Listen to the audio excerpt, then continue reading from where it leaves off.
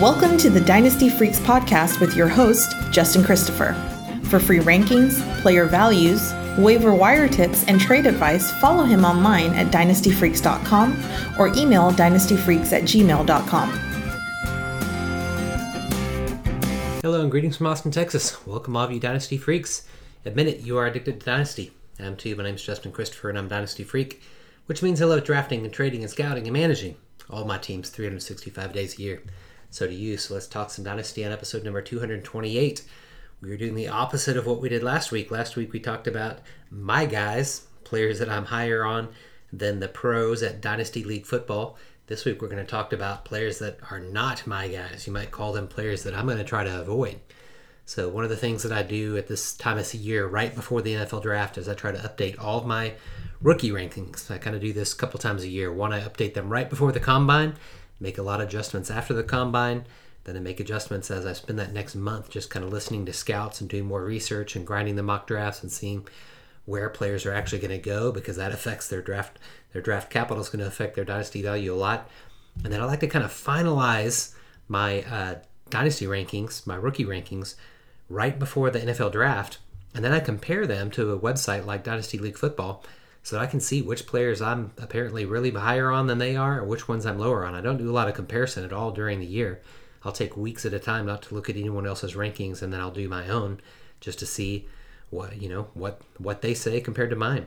And so this week's podcast, we're going to talk about players that I am actually quite a bit lower on than others are. I try to do that basically ones that I'm at least 6 spots lower on than Dynasty League Football, so that you could say that's like a entire half round difference from where they would suggest drafting someone to where I would suggest drafting someone. And so to be a downer here before the NFL draft that happens in 2 days, here's the players. As of now, things could change after the draft, but you'll hear me talk about that some. These are 10 players that I'm lower on than the pros are at DLF in these Superflex rankings. Mind you, these are Superflex rankings. First player I'm a lot lower on is going to be Anthony Richardson. DLF has him ranked number 4 in Superflex. I have him ranked number 11. Richardson, tested as the most athletic quarterback at the combine and ever in history, so we know that's the case to be with him. And he's, going to be drafted, no doubt, in the top 10 in the NFL draft, if not likely the top 4. But still, even that, I'm just not willing to draft Richardson ahead of players that I feel like I'm absolutely sure are going to be productive NFL players.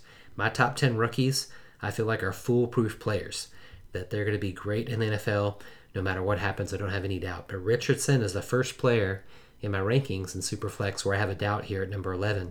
But DLF doesn't have that same doubt because they've got him ranked number 4. It's his 54% completion rate, his 12 college starts that have him just a very, very suspect prospect. And I choose to focus on the downside of players often more than the upside. Many, if not most dynasty managers, they're going to focus on the upside, but I'm just not willing to waste a very, very early first-round pick like they're suggesting at number 4 on a player, whose upside is just based on traits alone. It's not really based on the tape. And so I just don't believe it with Anthony Richardson. I'm willing to take a risk as late as 11, but not as early as 4, that's for sure. Next is Will Levis. Talking about quarterbacks here in the Superflex rankings. DLF has him ranked number 8. I have him ranked number 16. Mel Kiper, he loves Levis, and he, like Richardson, it will get drafted in the top 10, if not the top 4.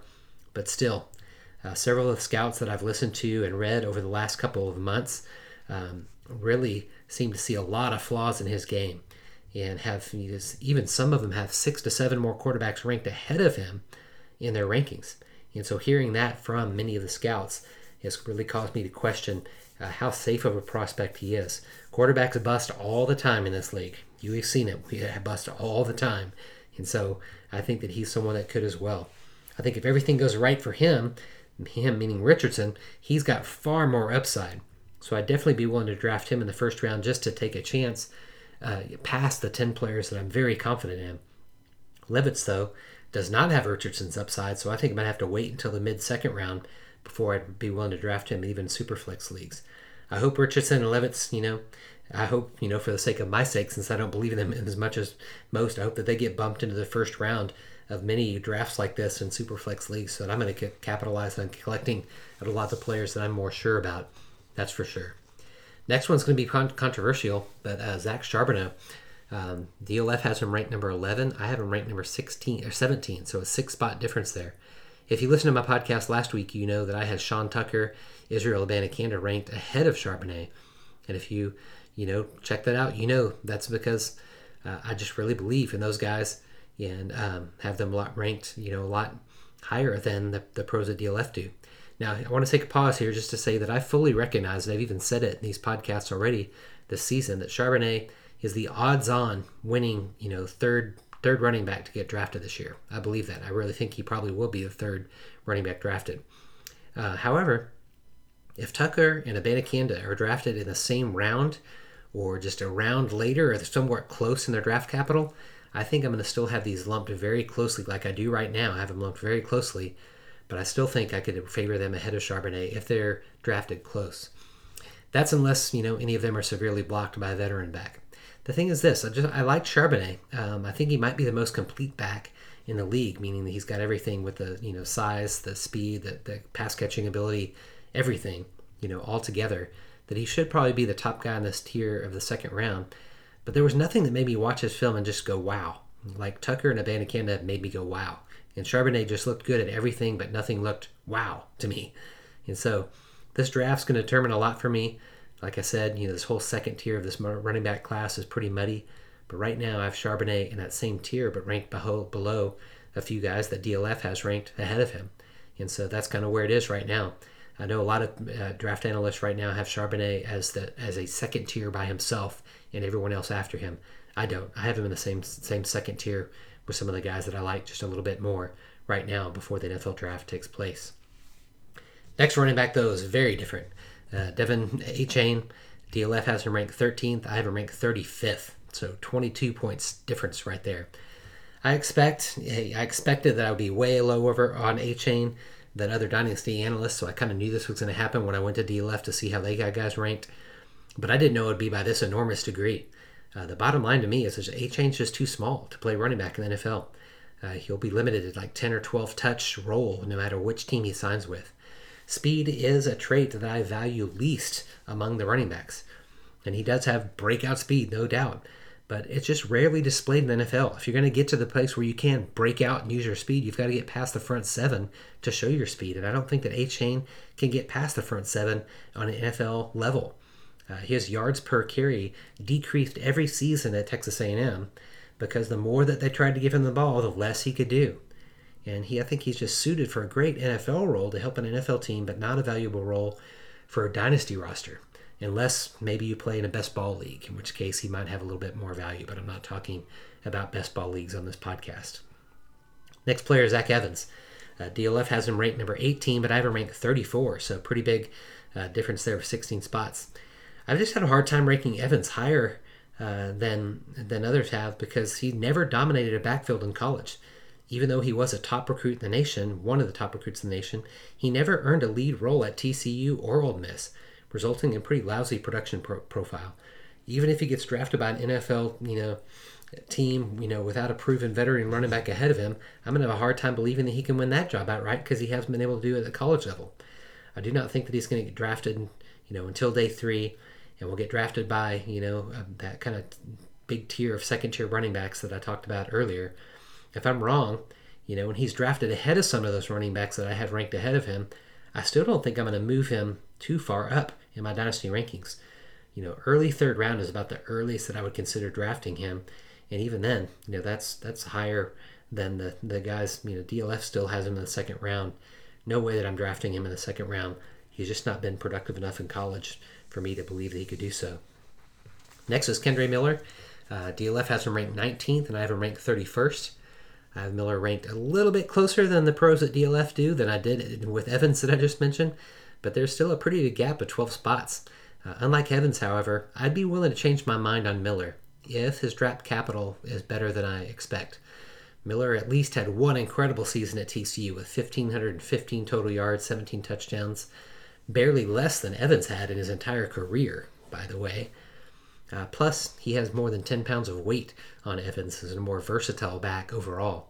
And so he's one, that was recruited as an athlete rather than a running back, which is something I also kind of ding prospects for a little bit. But I may need to reconsider that with Miller because the next guy on the list was also not really drafted as a running back, but someone that I really want to reconsider totally.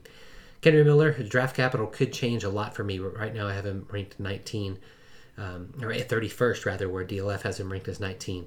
No way I'd get him into the second round, but I could move him up pretty close to the start of the third round if he gets drafted by a team that I like.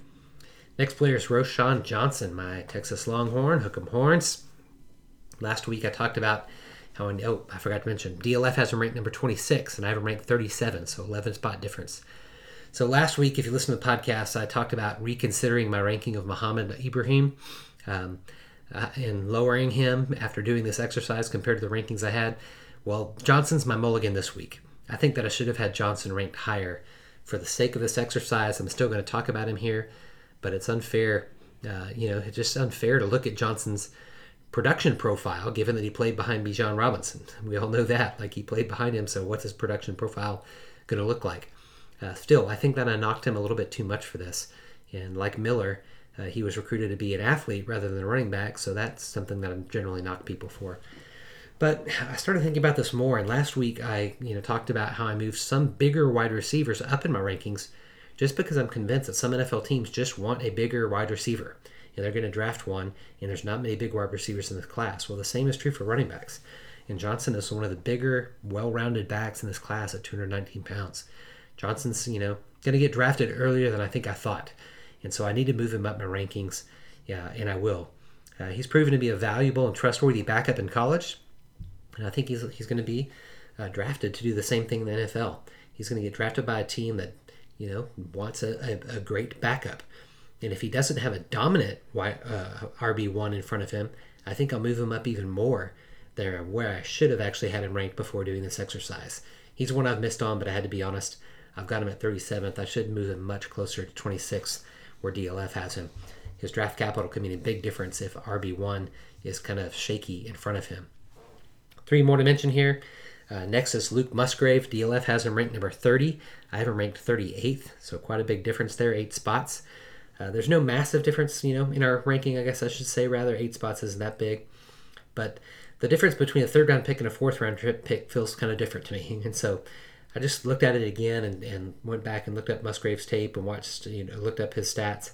And Musgrave's, college production, though limited because of injuries, it's not enough to cause me to rank him any higher than I have right now. I don't think anything can change that. I can't draft a tight end who's only scored 2 touchdowns in college in the third round of a rookie draft, no matter what his draft capital is, no matter what team he lands on. And they've got him right now as a third-round draft pick. I just can't do that. In fact, after kind of processing this, just like I said, I processed this and feel like I should move Roschon Johnson up in my rankings. Musgrave, I feel like I should actually move down, and this gap should be even bigger than the 8 spots that it is right now. Next player is Tyler Scott. DLF has him ranked number 34, where I have him ranked number 40. So a good 6 spots different there, just like a half round like I've been talking about. And here's the thing, I rightfully moved Scott up in my draft board after his fantastic performance at the Combine, but I couldn't move him up into the third round like DLF has him right now. Scott's production profile at Cincinnati keeps me from doing so. He just didn't do enough.